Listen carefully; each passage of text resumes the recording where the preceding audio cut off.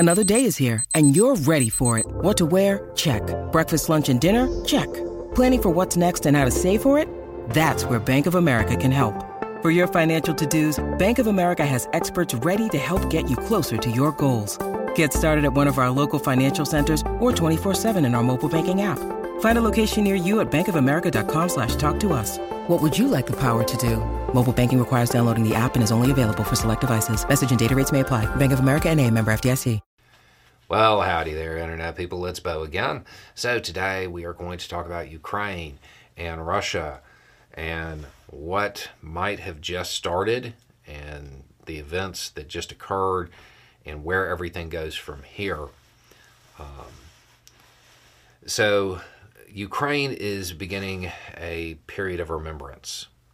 And the day it started, Russia launched what is believed to be the largest onslaught of drones.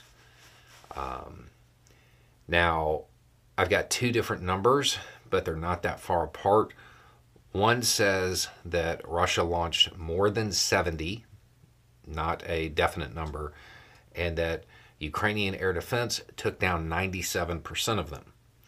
The official statement from Ukraine says that Russia launched 75 and one got through.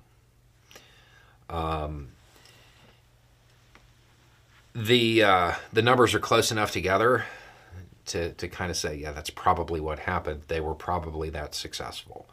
That's a really good track record there. Ukraine, in response, sent a bunch of drones into Russia. Now, these are the one-way trip drones. So they sent a bunch into Russia, some of them making it to Moscow. Now,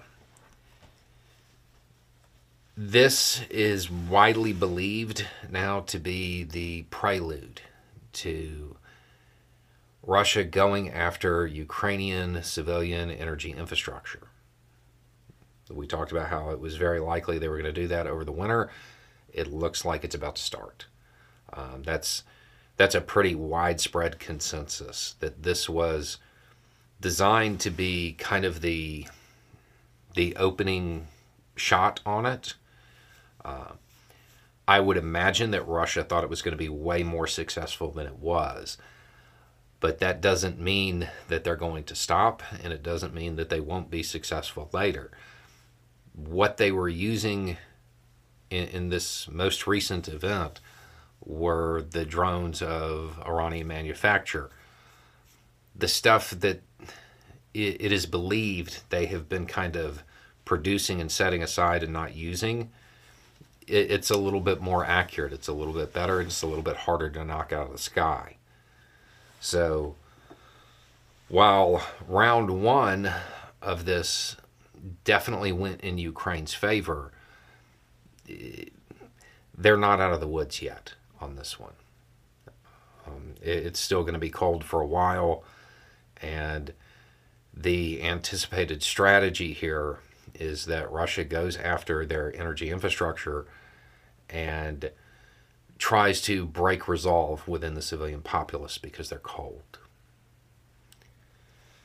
In related news that I haven't been able to get a whole lot of information on yet, it appears that some, quote, partner nation has decided to give Ukraine some form of warships.